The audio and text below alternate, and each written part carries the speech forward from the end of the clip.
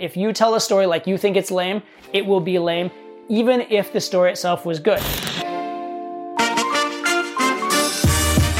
We have two amazing questions for you today. They're actually related questions on the topic of storytelling and conveying yourself verbally, right? It's so common that guys don't know how to tell stories. They don't know how to tell stories to make them interesting. They also don't know how to tell stories that convey them in a high value way. So we're going to address both of those right now with these questions.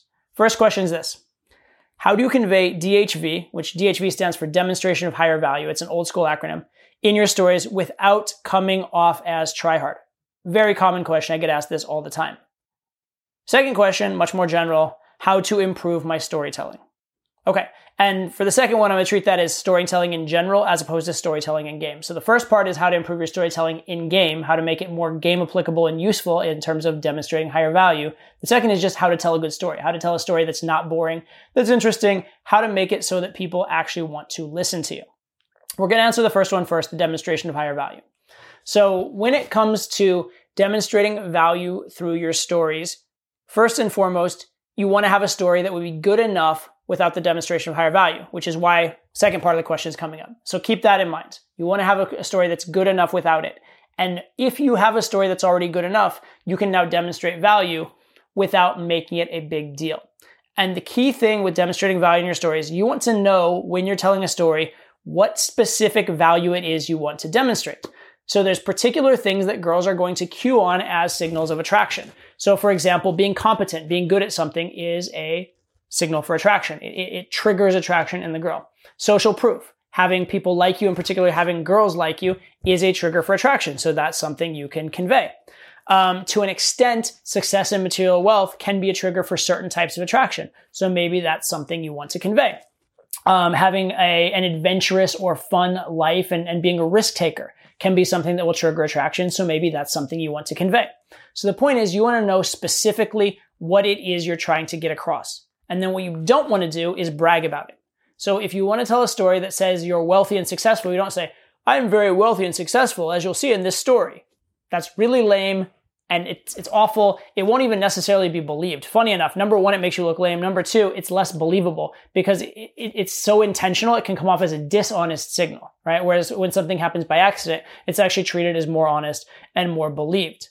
So if you wanted to tell a story about being wealthy and successful, what you do is you tell a story that's good enough anyway, and it just so happens that this story happened to occur floating out on a large boat in the middle of the Gulf of Mexico.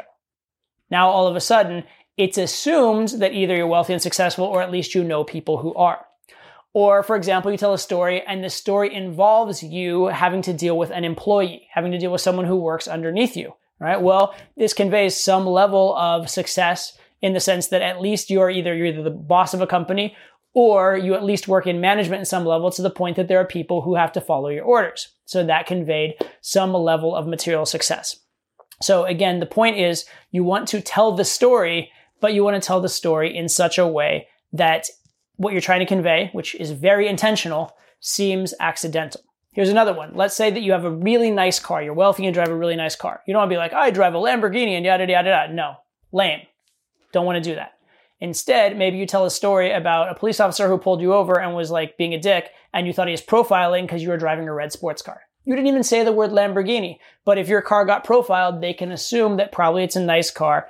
It's, flashy and sporty and those kind of things. And they may even ask what kind of car you have. And if you want to go one step further, you can be humble. I don't really want to tell you. No, tell me. Oh, all right, I drive a Lamborghini, this, that, the other. All right, so you can even make it seem extra unintentional by, when asked about it, not even conveying it quite as readily. So these are all different ways that you can go about it. But the point is this. With any DHV type story, you want to know specifically what you're DHVing, and then you want to weave that into the fabric of the story and not say it overtly. And that's why it comes off as not try hard. That's when it comes off as natural. It just happened. It's just part of your life. You're just telling a story from the experience of living your life, and these things, these DHV type things, are just in the underpinning. They're just part of the story. They're woven into the fabric. You can't take them out without changing the setting of the story. So you had to put it in, but it wasn't like you were trying. So that's the general idea. Now let's talk about how to tell a good story overall.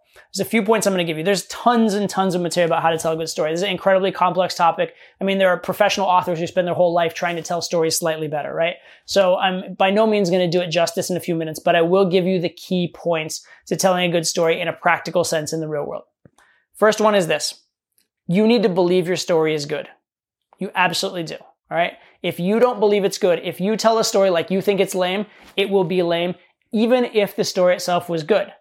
Also, a bad story, if told in a charismatic way, can actually become a decent or good story. I'll give you an example that I've given many, many times over the course of my career in game when talking to students. I'm going to tell you a story, and this is probably the best story you've ever heard in your entire life. So like buckle your seatbelts. Okay. You ready for this? So on the way here to shoot this video, I was driving in my car, and I looked out the window and I saw this tree. Now, this was not your typical tree. This tree had a trunk and it had branches and it had leaves on it. And at the very end of this one particular branch, I saw this one particular leaf break away and fall gradually down towards the ground. Now, this leaf, it didn't land on the street. And it didn't land in the sidewalk. Do you know where it landed? It landed in the grass. The grass. Think about that for a minute. Okay, so was that the best story you've ever heard? I hope not. I genuinely hope not. However, did I have your attention while telling it? At least a lot more than I should have, given how shitty the story was. I believe I did. And why is that? It's because I told you it was going to be a great story, right? So I hyped it up, but then I actually told the story like I thought it was cool, like I thought every bit of it was amazing and interesting, and I built tension.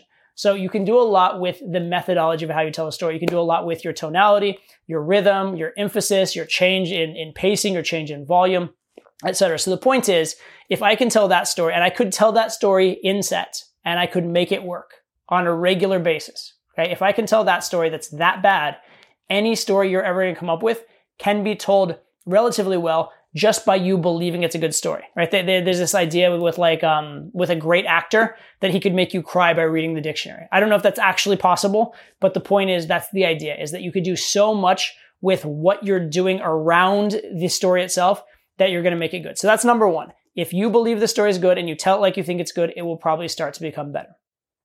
Second thing, a story should have a beginning, a middle, and an end. Specifically, it should have a state of affairs, like this is the setting, this is the situation. Something needs to happen to interrupt that situation, an event, some kind of tension, or again, interruption. Something needs to interrupt it, and then someone or something needs to be changed by the end of it. If you don't have these elements, you don't really have a story. So first of all, if you don't set the setting, there's nothing to interrupt. You can't have an interruption without having a static event. So you can't even have the rest of it without a setting, right?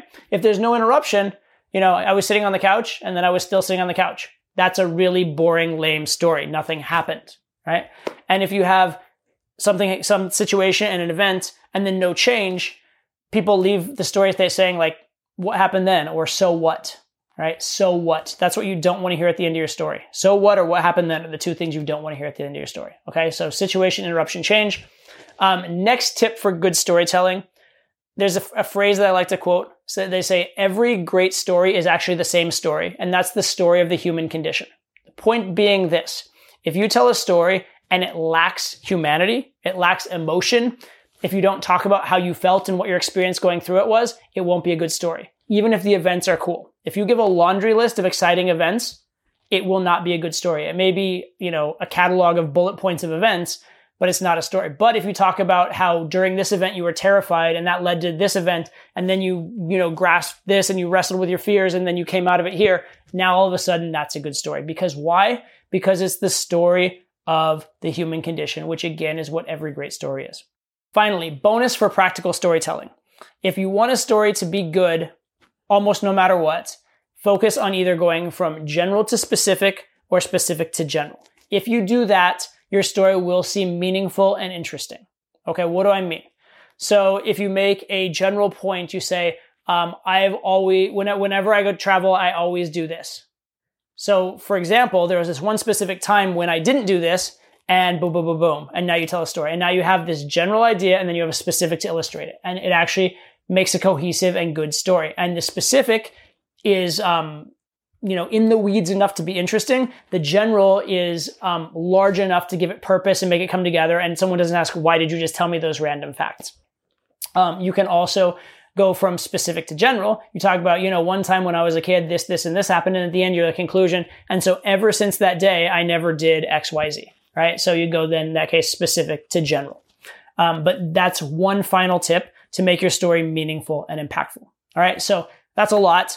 Feel free to go back and, watch each of the bullet points, go back and review it, add all these things into your stories. But realize there are two pieces to good storytelling in game. One is telling an interesting story in the first place.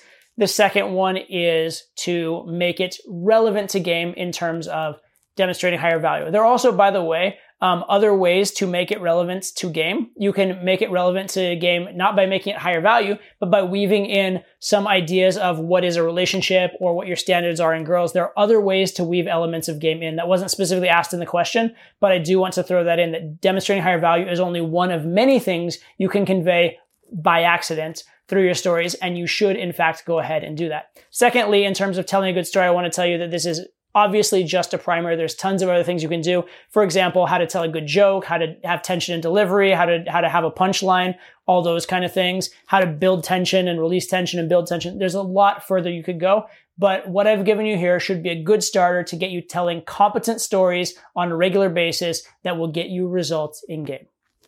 So hopefully you enjoyed that and found it informative. I want to point out this is an area of game called verbal game. What to say and how to say it, how to use your words in communication to establish attraction, establish comfort to get a resulting game. If you want more on this topic, check it out at verbalgameacademy.com. I have an entire course over there that goes into incredible depth. You're going to love it. Go check it out right now.